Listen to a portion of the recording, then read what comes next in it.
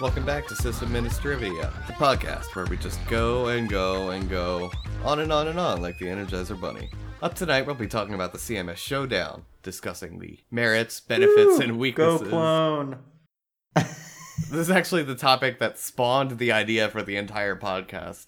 We'll talk more about that when we talk about the topic. We're talking about Plone, WordPress, Joomla, Drupal, Text Pattern, a couple others. We'll also be talking about managing updates in a responsible fashion and maybe otherwise. We'll be talking about backups, different ways to perform backups, what type of backups you might need for your environment, things like that. We'll be talking about how to perform your own security audits before the auditor does, which is a very good practice to get into. And we'll be talking a little bit about rsync and why you might want to use it over SCP. This is Brent. I'm Jonathan. And this is System Trivia. So the blog/CMS Showdown was the progenitor. Is that the right word I'm looking for? Dude, you're the previous. I don't have a. Word I English know I was in major. school for English, but I don't have a degree, and I feel like that exempts me from actually having to know what I'm talking about. Let me look it up. Yes, kind of, sort of. So not really. Not really. It's more of a person, and it's more of like an ancestor rather than a catalyst. We'll just call it a catalyst because that's a lot more accurate. Oh, man. I love how I'm like describing why it wasn't accurate, and then I came up with something accurate, and I was like, oh, actually, I should have just said that. Yeah, so the catalyst for our podcast, we argue a lot in IRC privately.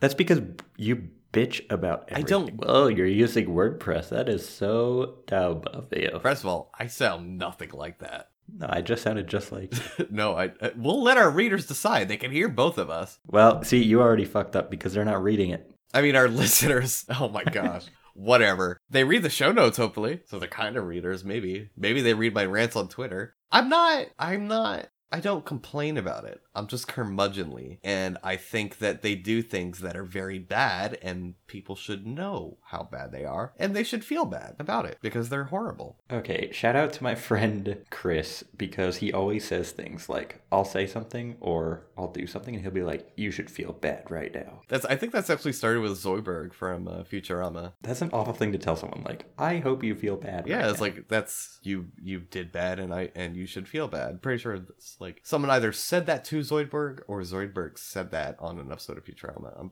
pretty sure. Anyways, so I haven't used some of these, but I have had to configure most of them. I'm in the same boat with that. Yeah. There's one that I've never actually touched. What's that, Ghost? No, it's Joomla. Oh, Joomla. Joomla's, it's a lot like Drupal in terms of like setup and initial configuration and things like that. And I'm not a fan of both of them. I would say Drupal is significantly friendlier, but it's just as convoluted. You know, it's very convoluted in how it approaches layout and things like that. But it is pretty extensible too. So It's very extensible. You can get a pretty good looking, like, if you can dream something up, you can make it look that way with Plone, which I like. I mean, Drupal? No, not Plone. Plone will crush your dreams. Drupal. Drupal, yeah. Plone was the one I've only had to like set up, I think. It used like Perl or Python or something like that. I remember it used some CGI. Yeah, it's been a while. I could look here in a second. Yeah, while you do that, I just know that remember not being impressed by it, but that was a while back, so. Joomla and Drupal, like I said, you know, Drupal, of the two, I would probably pick Drupal. I mean, for Pete's sake, they have like their own error log and everything incorporated in, so it's pretty handy. My personal favorite is Text Pattern, and Jathoth's personal favorite is WordPress. That is not true. I'm gonna That hold isn't on, true. hold on. I'm gonna hold off on getting into that. Getting into the hairy of it while you Damn you. while you look up what Plone's written in or what its engine's written in. Well, he's doing that still. How long does it take to Google? Well, I got distracted because I was listening to you, and I knew you were going to say something like that. Like, well, Jathan loves WordPress. I mean, I think it's true. I think it's Python. Python? Yeah, I feel in my gut that it's Python, and usually I have a pretty good intuition. There's honestly like not a good answer anywhere. Maybe it's a multitude of different CGIs, which would be just horrible. But yeah, Jathan also mentioned in the pre-recording meeting, the little sesh we have, the hangout. It's not actually like a Google Hangout. We just sit on Mumble and shoot the shit and talk about what we're going to talk about. He mentioned Ghost. Ghost is a Node.js. Is it Node.js or just Node.js? Also don't know. Okay. Well, I'm sure the web devs out there are tearing their hair out now, but I think it's Node.js. Node.js. Okay. I know that's how it's written, but I don't know how it's pronounced in speech. Anyways, so Ghost is a Node.js blogging platform. We didn't really count it in our talk because it's more geared towards being specifically a blog rather than a full-blown CMS. And text pattern sort of falls under that category, but I mean, I'll talk a little bit more about that as well when we get to it. And I'll justify why I put it in this CMS section. But I've had to configure Ghost. It configures all right. I mean, the dev distributes like an installer script when I last had to install it, and it's all right. But like using it, I'm just like, I'm not really impressed. It's like a blog for web devs, you know. So if you're a web dev and you want to use the hot new shit, just go with Ghost. I don't know. I don't understand the hype. It's apparently the new hot thing, but I just don't know why. Then again, I don't really blog, so it's not really a concern of mine. I would like to blog. I'm going to start blogging. I'm working on it. I have a lot of interesting things to say. I hope everybody feels that way. I feel like if you haven't started a blog yet, and you have, I feel like you have started a blog before and you just stopped updating it. Well, I blogged for a while, and it was actually fairly successful in the sense that I got a lot of participation from others. Well, why'd you stop? Well, that was it. I had it running. It was either on my Tectonic VPS or it was when I was still using shared hosting with GoDaddy. Wow. And so once I migrated to Linode, I was just like, nah, I don't need it. It's true. Yeah, I mean, it's I just never saw the point. It's a really big time commitment. Yeah, it's big time. Usually, I think. Sorry, what were you saying? I was gonna say, I mean, for me, like, I just wish, because I'm out in Colorado, most of my family's back in Pennsylvania. I wish that I had a better way to share like day-to-day things with them, but not like the things I say on Twitter because that's inappropriate. Just like, make a different Twitter then. No, but that's not even it. Like, I want to sit down at the end of the day and like recap my day, or like every couple days, like talk about the last few and Facebook have status? them. Yeah, I don't know. I'm going to just start vlogging for my family. There you go. Vlogging. Like, hey, this is my face. Here's some pictures. This is my face. Here's some pictures. This is That's my what Shay Carl horse. does, right? My horse Like is Chris amazing. Pirillo. What? Chris Pirillo, Shay Carl, that's what they do. It's just their face and some pictures. I don't know who they are. Oh. Yeah. I know that. Okay, yeah. The names didn't register at first. I'm like, they sound kind of familiar. How do I know? And then I'm like, oh yeah, they're YouTube personalities or whatever. All right, let's get to the real meat of this topic.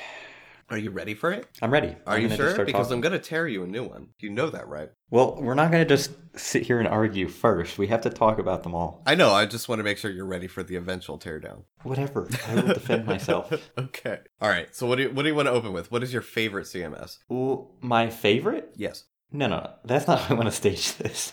No, you said WordPress wasn't your favorite, so I figured it was a good question to start with. Well, I don't know if I have a favorite. Okay. Well, you should have just said that first off. I guess if you want me to be honest, WordPress is my favorite, but it's also the one that I've used the most often.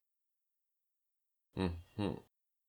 So by default, I had the best experience with it. Right now, I'm doing some freelance stuff, and I'm using a lot of Drupal, and I kind of like Drupal. I could see myself using Drupal. Drupal's...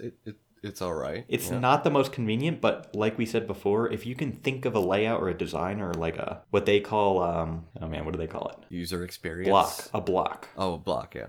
So in Drupal, you create your own blocks, and then you can arrange these blocks on the page. But you can combine different types of blocks to make one block that you really like. It's very dynamic. And that's right. And in that way, I think I like Drupal for that. Like, you can combine social media and contact form blocks to make one block for like a contact page. Mm-hmm. Or, it's pretty much endless possibilities because there's so many types of blocks that you can add to your Drupal installation. Yeah. So, I don't know. I mean, my favorite, I guess I'm going to have to say my favorite is WordPress.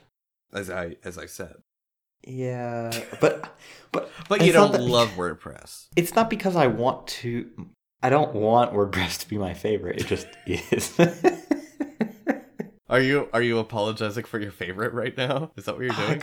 I kind of feel like that's what's happening. I get that message. The thing is I understand, like, the thing is what Brent and I argue about is the security of WordPress versus something like Text Pattern. And I understand where he's coming from. I understand, like, if we were basing this solely on security, WordPress would not even be in the running for my favorite. But in terms of a CMS that is extensible, flexible, easy to install, maintain, WordPress takes the cake. I don't know. I feel like you can't list adjectives. I feel like when we're doing this, you need a, what do they call it? A rubric. Grid of scoring. You've got security. I would give WordPress a flat goose egg, just a straight up 0. If I could give negative numbers, I would, because they've actually probably encouraged, when WordPress instances have gotten compromised, they've used like the PHP scripts to attack other WordPress sites. That's kind of a negative score in my book. When your security is so bad, you're attacking the security of other blogs. So, security would be one scoring.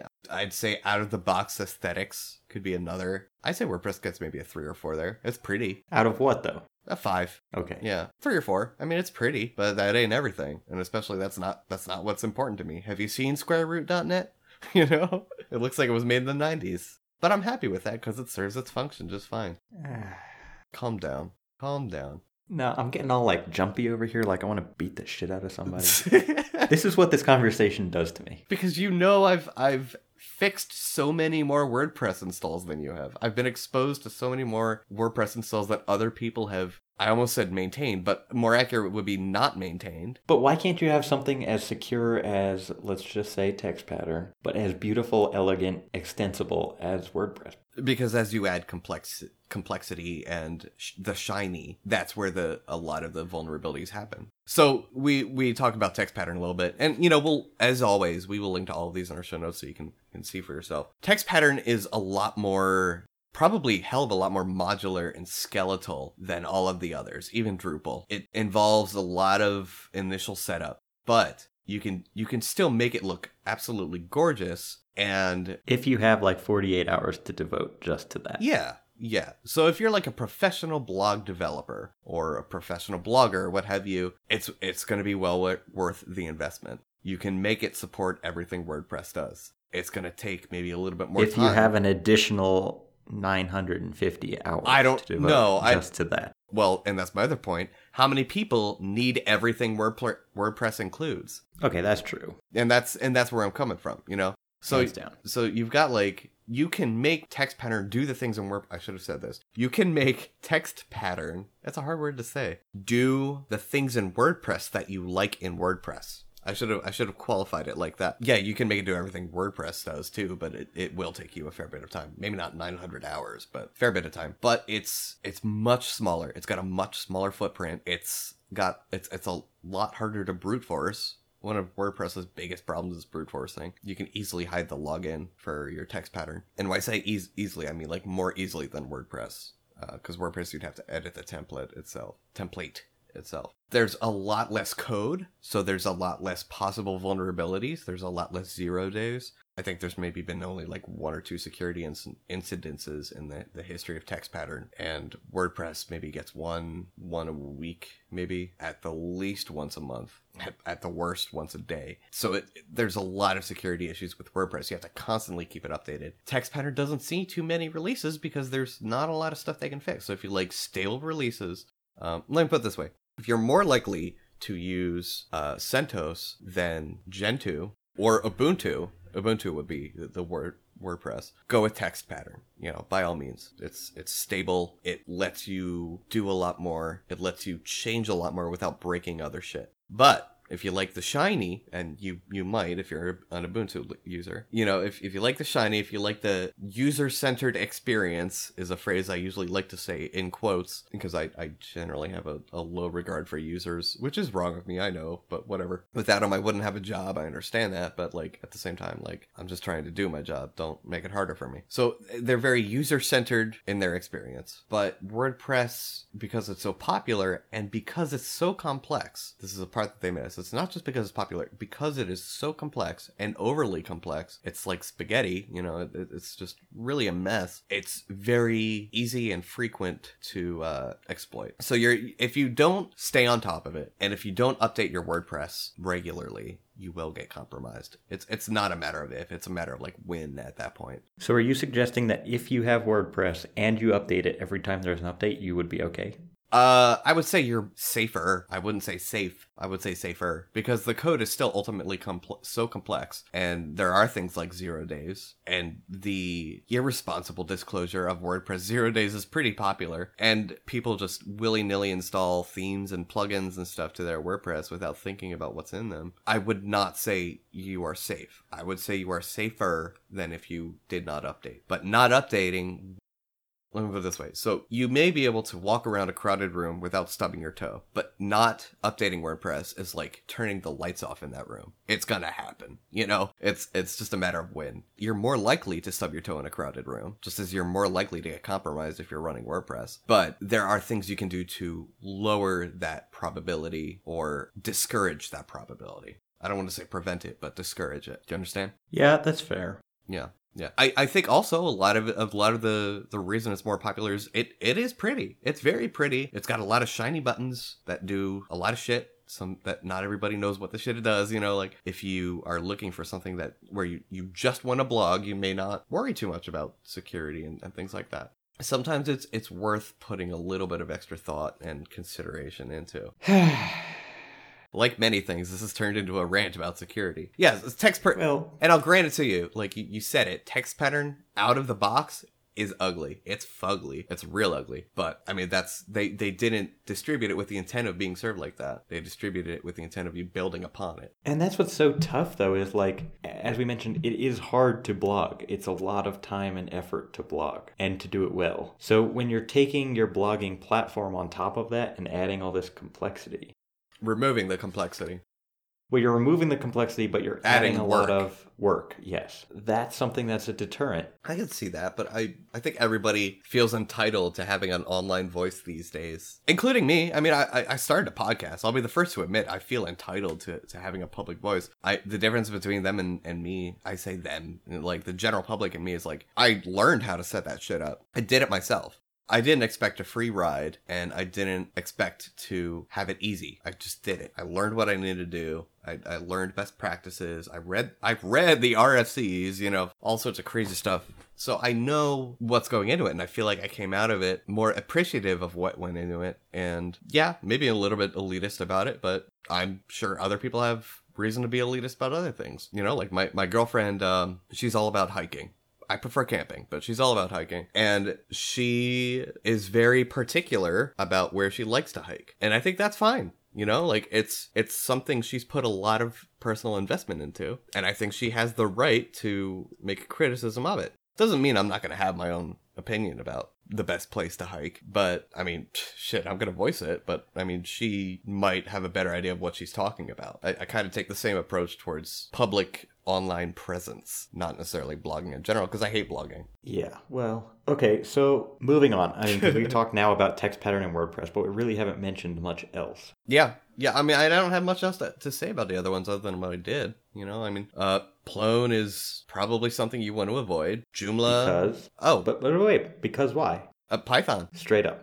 Yeah, but straight okay, so from a security standpoint, though, do you have issues with anything besides WordPress? Because I mean, you don't really hear about Drupal sites just getting brute forced or anything. Yeah, and they do get attacked once in a while, but I mean, not at the rate or with the ease as WordPress. But no, I mean, I'd say the security is the biggest problem for me. But when you do get compromised, they take this attitude that it's your fault, and they've done some things to make it a little bit better. Like now you can auto update with WordPress if you have a WordPress cron or an actual cron job installed or something. I don't know. It just rubs me the wrong way. And when I see something that's done poorly get very popular because of superficial reasons, I get very angry and very passionate about not liking that. That's fair. Yeah. Same reason with Mac OS X and Windows. Yeah. Though Windows has gotten a lot better. I will say that to their credit. They're at least trying now. They used to not. But I found out that Patch Tuesday is only once a month now. I thought I can remember a time where I'm pretty sure it was once every 2 weeks. And I'm almost positive before that it was once a week every Tuesday. So eventually maybe we'll come to the point where like they only release updates once a year. But I mean, you know, that's in general they're doing other things that I'm behind. I still don't like it as a software platform, but whatever. They're working on it. They're working on it, and I can respect that at least. And it looks like they're trying to make amends with the open source community now, even after calling Linux a cancer. But yeah, we can talk about that in another episode. It's an interesting topic for me. All right, well, here's where I'm going to leave the CMS thing for me. Yeah. I am going to try to get back into blogging. Okay. I am going to use text pattern because it is your CMS of choice, if you will. And because I'll laugh at you if you get compromised. Well, sure.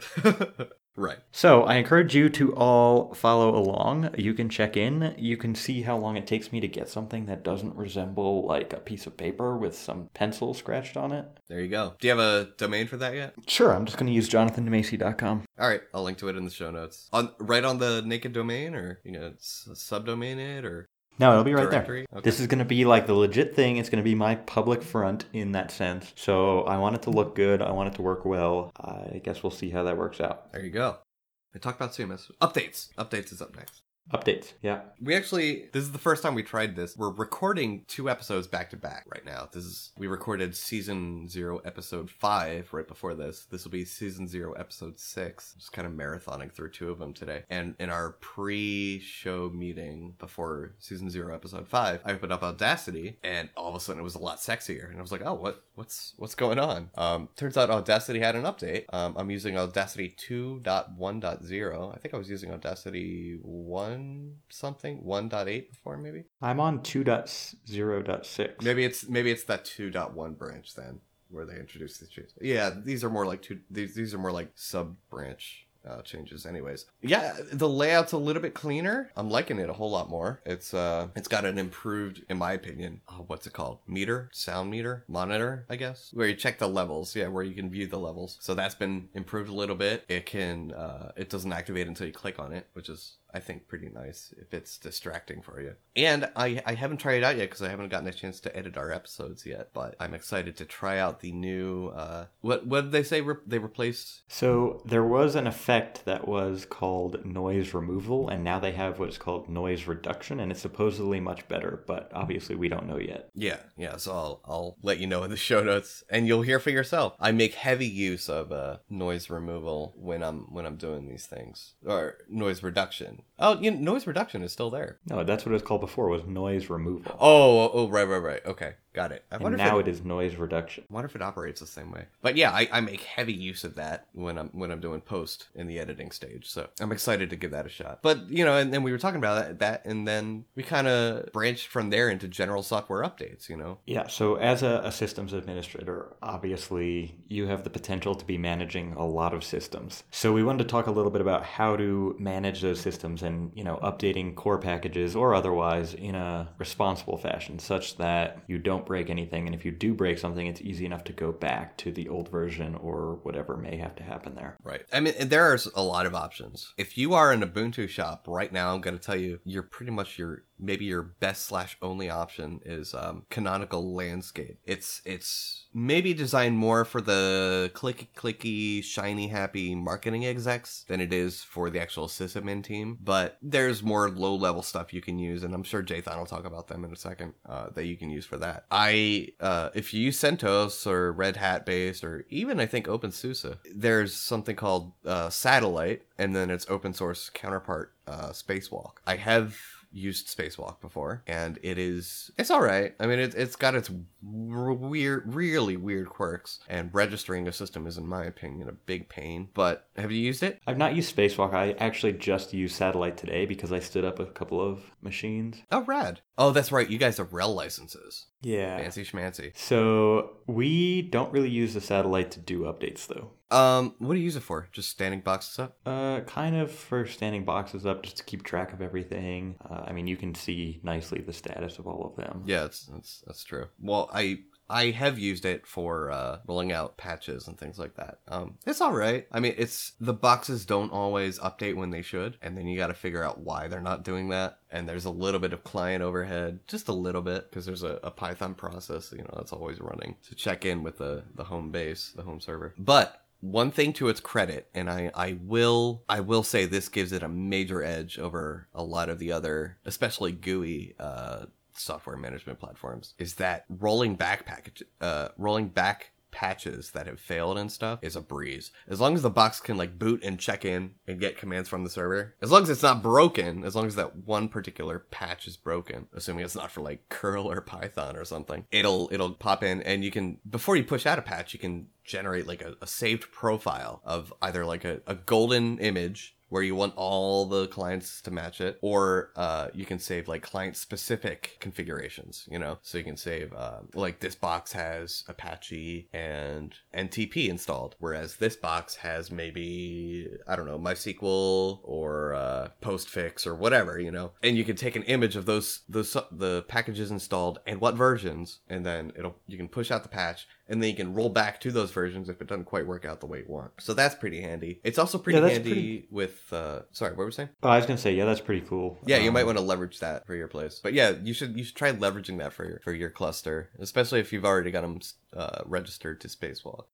Right. Or satellite. Well, the big thing is here, if anyone has listened to any of our previous episodes, I'm sure you know that we use Puppet here. Yeah. And, you know, we are a research institution, so a lot of what we do is very compute intensive. And so in an effort to optimize everything as much as we can, most of our stuff is actually compiled from source. Oh. So Puppet takes care of that, and we just say, you know, we put it in the machine manifest, roll this out to this cluster. I forgot you do that. I still am of the opinion that you should just roll your own RPMs and then distribute it with satellite. Yeah, so we've talked about that. I'm not sure that we'll do it with our existing systems, but as we expand, it's something that I have at least personally talked about. Yeah, because I think building from source, especially on computing nodes in a cluster, is not sustainable. But I mean, I'm not the cluster admin, you are, so. Well, I mean, you have to think like maybe you're compiling GCC on a compute node, but compared to the compute intensive things that are happening on that node, how much of that is GCC compilation really going to take? I don't know, dude. I'm still not kosher with the idea of it. Well, I mean... Plus, with RPMs, you can distribute the configs with the RPMs. But you can do that in Satellite and Spacewalk anyways. Sure, but what's there to really have in terms of a custom config? Oh, I don't know. What do you use for running the cluster jobs? That's got to take some configuration, right? Sure. We use Torque and Maui. Yeah. So, I mean, I've never used them before, but I'm assuming they have configuration files. Right, but same thing. We just use Puppet. That file is stored on the Puppet server, and then the client says, okay, my machine manifest says that I'm pulling this file from here, and then it copies it over. But you've also talked to me about how broken your configs are, how broken your Puppet manifests are. Yeah, at times. We're working on cleaning it up, and of course in May, once I'm out of school, part of work and my big project for summer is going to be migrating Puppet to a new server and everything. So, all right. I mean, I think it's going to get cleaned up a lot, and it already has gotten cleaned up a lot. Fair enough. So, I don't know. I mean, the responsible part of what I do, I'm not saying that using Puppet to do your updates is the most responsible, but or compiling it does, source. Well, yeah, but it does keep log files of all those things. So you can verify that everything did, in fact, get updated and succeed. So you know nothing's left behind. And if something doesn't get updated, because Puppet basically looks for, you know, a series of statements to be true or false. If, you know, you say, we want glibc to be the latest version available in the repositories, then if that's not true, it will update it every time. And if for some reason glibc got, you know, rolled back every single, let's just say between every Puppet run it would update it. Yeah, I see. You know what? I just thought of something. Y'all should be using Gentoo. If you're doing so much, like, compilation for your... I know, but, like, I'm serious. Like, you should probably be using Gentoo if you're doing that much binary optimization. I personally wouldn't be opposed. It would be a pain to manage, probably. Well, no, I mean, that's the cool thing. If you're running Gentoo stable, it's not so bad. Yeah, Gentoo stable.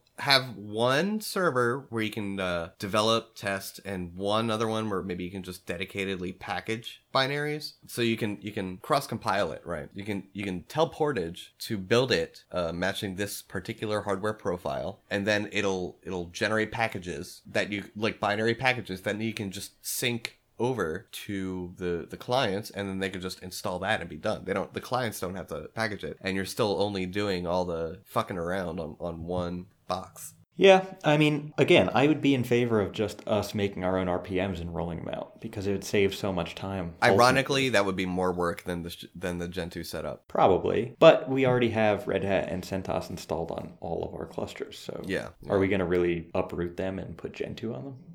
No, probably not. Probably not. But, you know, I mean, if you want to deprecate, maybe not deprecate, it's kind of a strong word. If you want to make a newer cluster to eventually phase out the older one. Maybe suggest Gentoo this time. Well, I mean, I've got that test cluster I just stood up with Red Hat. Once that's done, I mean, we'd like to keep it for a while, but Yeah. I'm sure I could find some other nodes that I could set aside and just set up a sample Gentoo cluster and see how it works. Yeah, why not? I mean, I wouldn't be surprised if we saw the distribution itself, Linux, using less resources.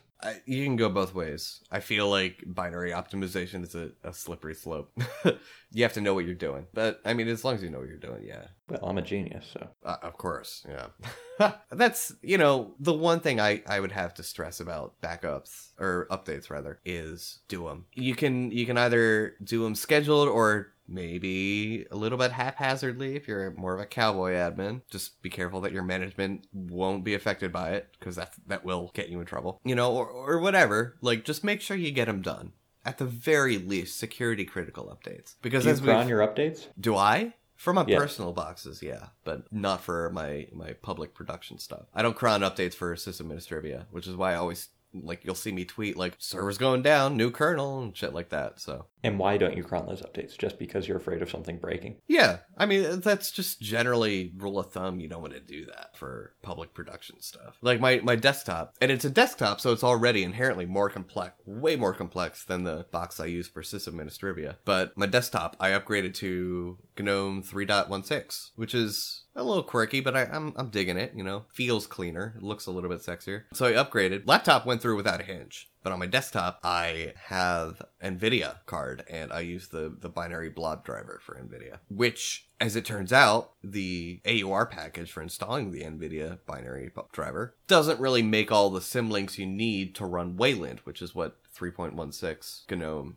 uses, X-Wayland. So I had to symlink manually a couple of library files. I mean, no big deal. It was like 10 minutes out of my day, but if that was where would you use a desktop environment in production? If that was a developer workstation or an internet kiosk or something, that would be 10 minutes of business lost. True. So, yeah, I mean, you want to not blindly and automatically do your updates. If you have one test box that exactly matches the profile, I mean, exactly, down to the config file, I'd say even, if possible, down to the IPs assigned to it, but whatever. If it really, really, really, really closely matches your environment in production, I would run your updates on that blindly. Check it, make sure it's okay. You should have a checklist of all the services you should consider necessary for it to pass production, and you should have a list of how to test each of those services, right? So Apache, hit this URL, log in at this URL, download this file,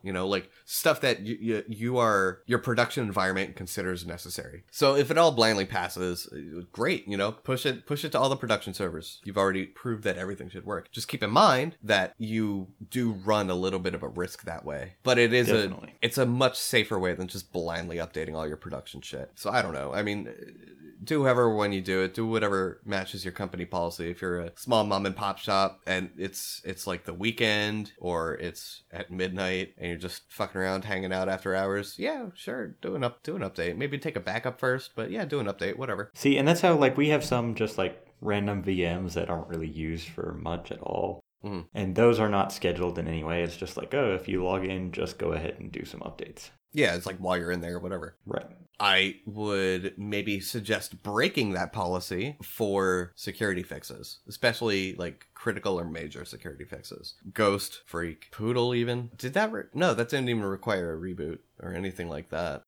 Because those just protocols used by the web server. Any of those, any kernel level vulnerabilities, always reboot for those. Although maybe now we won't have to with the 4.0 branch. Yeah, hopefully. Yeah. It'll be a little while till we see that. Oh, it's stable now? It's in the stable tree? Oh, actually. Yeah, kernel.org. Check it out right now. So that should be in Arch very, very soon, and I'm very excited about giving that a try. I mean, obviously, they probably have to test it a little bit more to make sure it fits in. But yeah, I mean, if you go to kernel.org right now, it says latest stable kernel 4.0. It might say 4.1 by the time you check this, or 5.0. I don't know. I don't know what you're listening to this. But yeah, so updates, very important. Do them, but be careful. I think is the takeaway from that. We could probably go more into detail, but we've already spent Yeah, I mean, 30 minutes or so talking about this crap. if you're going to be doing updates on a bunch of systems, you're going to find a way to do it that's proper and efficient. So Yeah. I don't think there's one golden rule for how you should apply updates. You know, it's very contextual. Let's stop talking about updates, man. I want to talk about backups. I'm done. Backups. Hey, did you ever get Box Backup working? I haven't started. I decided to take on Nginx first. Oh, called it. There's a lot of backup options. Usually how I do it is I have one server, out on the net, and I run Box Backup on that, and I sync my backups to that. And I also keep a local external hard drive as well, 4 terabyte external hard drive. And I use that to just keep a local image every once in a while that I update, just because it's a pain in the ass to sync so much data over the network. For some really important config files, like I keep all of my /etc in Git, and then I just do a cron job to commit any changes. You keep it on GitHub? No, hell no. Really? Just checking. I'd have an Etsy shadow on GitHub, dude. No, it's all right. So you literally take repository. all of Etsy. Yeah. All of it, literally all of Etsy, into a local-only repository. But I'd say that's less backup and more about, saving your own time? Saving time. Because I'd say, of all the things that change the most often, that could break the most things, it's going to be in Etsy. What else do I do? I think that's generally it. I'm not thinking of anything else. Yeah, so I just have an rsync script that basically takes the folders that I specify and sticks them on my VPS. Mm-hmm. But I don't really have anything that important that I would be worried about, honestly. And you get no revision history or undelete with that. No, it's true. I'm not saying it's a good way to do it. I'm just saying this is how I do it. Okay. I mean, if my laptop suddenly fell out of my bag in the middle of the street and it got hit by a bus, I wouldn't really miss anything on it. Most documents for school, I end up emailing to myself at some point so I can print, so I have those all stored there. But I don't really have anything that important. And all my photos, I use basically Google Drive to back those up. Yeah, I'm looking into something like Box Backup because I just want to automate the process a little bit more, because if I don't actually run that script, it doesn't do anything. And there's some other things too. It depends how. The important thing with backups is you should never have one backup, and you ideally should have multiple types of backup. And lastly, you should know the proper context of your backups. If you're running an enterprise level system, tape backups are still used and still great. I think there's they just came up with some huge sized terabyte tapes. I just saw it on Slashdot a couple days ago. Tape backups are still a thing, still punching strong, still a viable option perfectly. They're a bit of a pain in the ass to manage, but I mean they're the proven standard. They get rotated enough and hopefully replaced enough so that you don't incur corruption. You can dynamically rewrite them. They're easy to check for good backups and things like that, but they're kind of not for the end user or small mom and pop shops and things like that. So usually for those cases, you could probably get away just fine with either an rsync box or Box Backup, which what a lot of people I know do for their personal backups at home is they have some kind of file server in their closet or whatever. Yeah, and they back up to that, and then they also back up their backup directory to an external drive. So there's basically 2 copies, and yes, they're both in-house, which is not really preferred, but not ideal. Yeah, exactly, because at that point, if your external drive fails, you've still got the backup, the NAS itself. If the NAS fails, you've got the external drive. So that protects you from failure, but not like a physical thing, like if your house falls down or catches on fire. And that's the nice thing about having something off-site. But at that point, you're incurring a lot more cost for something off-site. Yeah. Well, I mean, it doesn't need to be a dynamic off-site backup.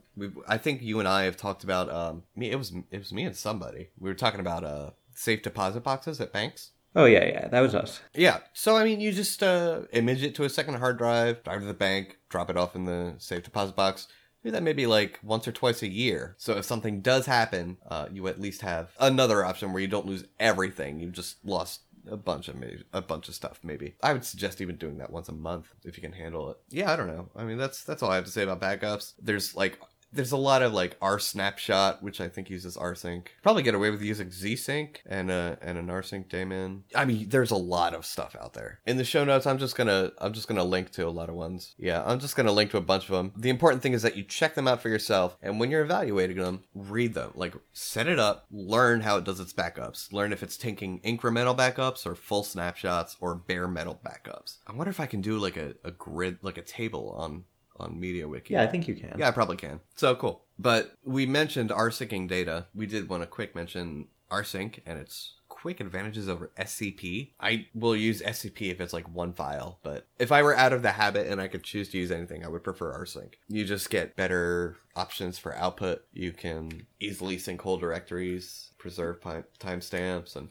you can run an rsync daemon, which is really handy if you have stuff that you don't mind other people finding and don't want to give others SSH access. Yeah, I think the big thing is just a speed difference you see when you're copying a lot of files or very large files. So rsync uses an algorithm that basically makes sure that only things different between your client and your server, or host 1 and host 2, is copied. And that saves a lot of time. Do you mean a differential algorithm? Sure. Yeah. Whatever. Got it. Keep going, sorry. All right. Anyway, and I mean, you just see a huge difference in speed. I just found it funny that you wouldn't mention the word differential. Keep going. Sorry, keep going. Damn it. Yeah. You see a huge reduction in the amount of bandwidth used, and you see a much quicker speed for your copy. And that's all I've got. Yeah. And it can do some really cool things with that differential algorithm. It can, so like normally like a file was updated at the same time as its target file. You can compare files based on checksums and really cool stuff like that. So like you will know that if a file was edited, you know, it can move somewhere else. But that's just rsync for you. You can use rsync to resume partially transferred SCP files, which is super cool. So if your internet conks out, you have a way to resume that with rsync. SCP, I think, does not support resumed transfers unless you start it with the option to resume it. But rsync will just like, oh, you stopped at that byte? All right, well, let's start from there, which is super handy.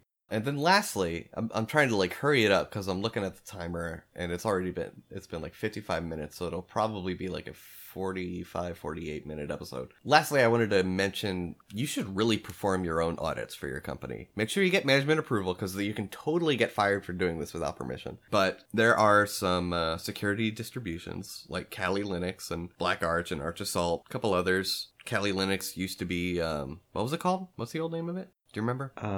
Of Kali? Yeah. Is, oh man, I should totally know this. Yeah, exactly, right? I can't, it's escaping me. I'll put it in the show notes, whatever. I don't want to waste time thinking about it. And you can use tools like that, which commonly have like Metasploit. We'll be talking more about those distributions. Backtrack, thank you, yeah. So they have a lot of pen testing tools just bundled right in. We'll talk more about those specific distributions when we do our live distro review down the road. But I will be putting up some links with like Metasploit primers and Nmap primers.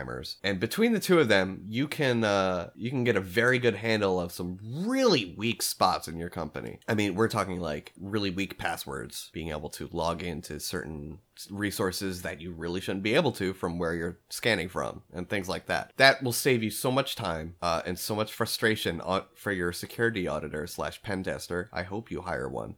Just because you do it yourself doesn't mean you shouldn't hire one. It's like brushing your teeth before you go to the dentist, you know, like you don't want to get smacked too hard. So you kind of clean up what you can. You clean up the really glaring stuff, and then you call in the professional. But I mean, it's definitely invaluable. And learning the attack vectors people use basically gets you in the mindset of how to protect yourself against those commonly used vectors. You start thinking about how can I maybe prevent port scanning on my network because I've done it this way and I've seen it do this. So how can I specifically target that behavior and prevent it? How can I prevent brute forcing? You know, stuff like that because you've already done it. And again, you know, on your own network, please, or any network you have permission to. As you go through this, you can start making a mental checklist, being like, okay, I could probably do something about this. Like, I didn't even know that this could be done, so that needs to be fixed. And you end up getting a much better security rating from your auditors, and management thanks you because management loves it when the company looks good. They are paid to make that happen, and when they feel that they have done a good job, they are very happy. And as a result, they will make you very happy. So you may actually get that recognition, hopefully, that you want. Don't count on it, but sometimes it happens. Usually if some things are better than they expect. So as a result of this also encourages your management to be more receptive to bringing in an auditor. It's like, look, I've secured this. I've even used their methods. I want them to double check my work because I don't want us to lose money. I don't want us to lose customers. I don't want us to lose data. I don't want us to look like fools in the news, in the media. Right. And that's going to be that's a good approach plan for your management. So this will help open the doors to that. I don't know. I don't have anything else to say. This is running. Yeah, I don't really have much to say about that in general. A lot of what I deal with, because we're associated with the University of Colorado, they handle a lot of the external facing boxes that we have. So a lot of my stuff is simply internal, and so that's not to say we don't have to worry about it, but it's not as glaring, I guess. Right. And my personal stuff, I mean, I don't run anything that's super high risk out there crazy. I use key-based auth when I can. I only open ports that I have to, so it is what it is. Yeah, I mean that's general good practice. Oh, you know what? I should also just randomly throw into the show notes the NSA's guide to securing your server, which sounds like a joke, but it's. Is it funny or is it serious? No, it's serious. It's like something they actually wrote, and it's actually solid advice. I mean, it's kind of basic advice, but it's super long, and it's a good baseline guide. Got it. Yeah, throw it in there. Yeah, I'll throw that in there. Why the hell not? Cool. This has been Sysadministrivia. I'm Brent. I'm Jonathan. See you later.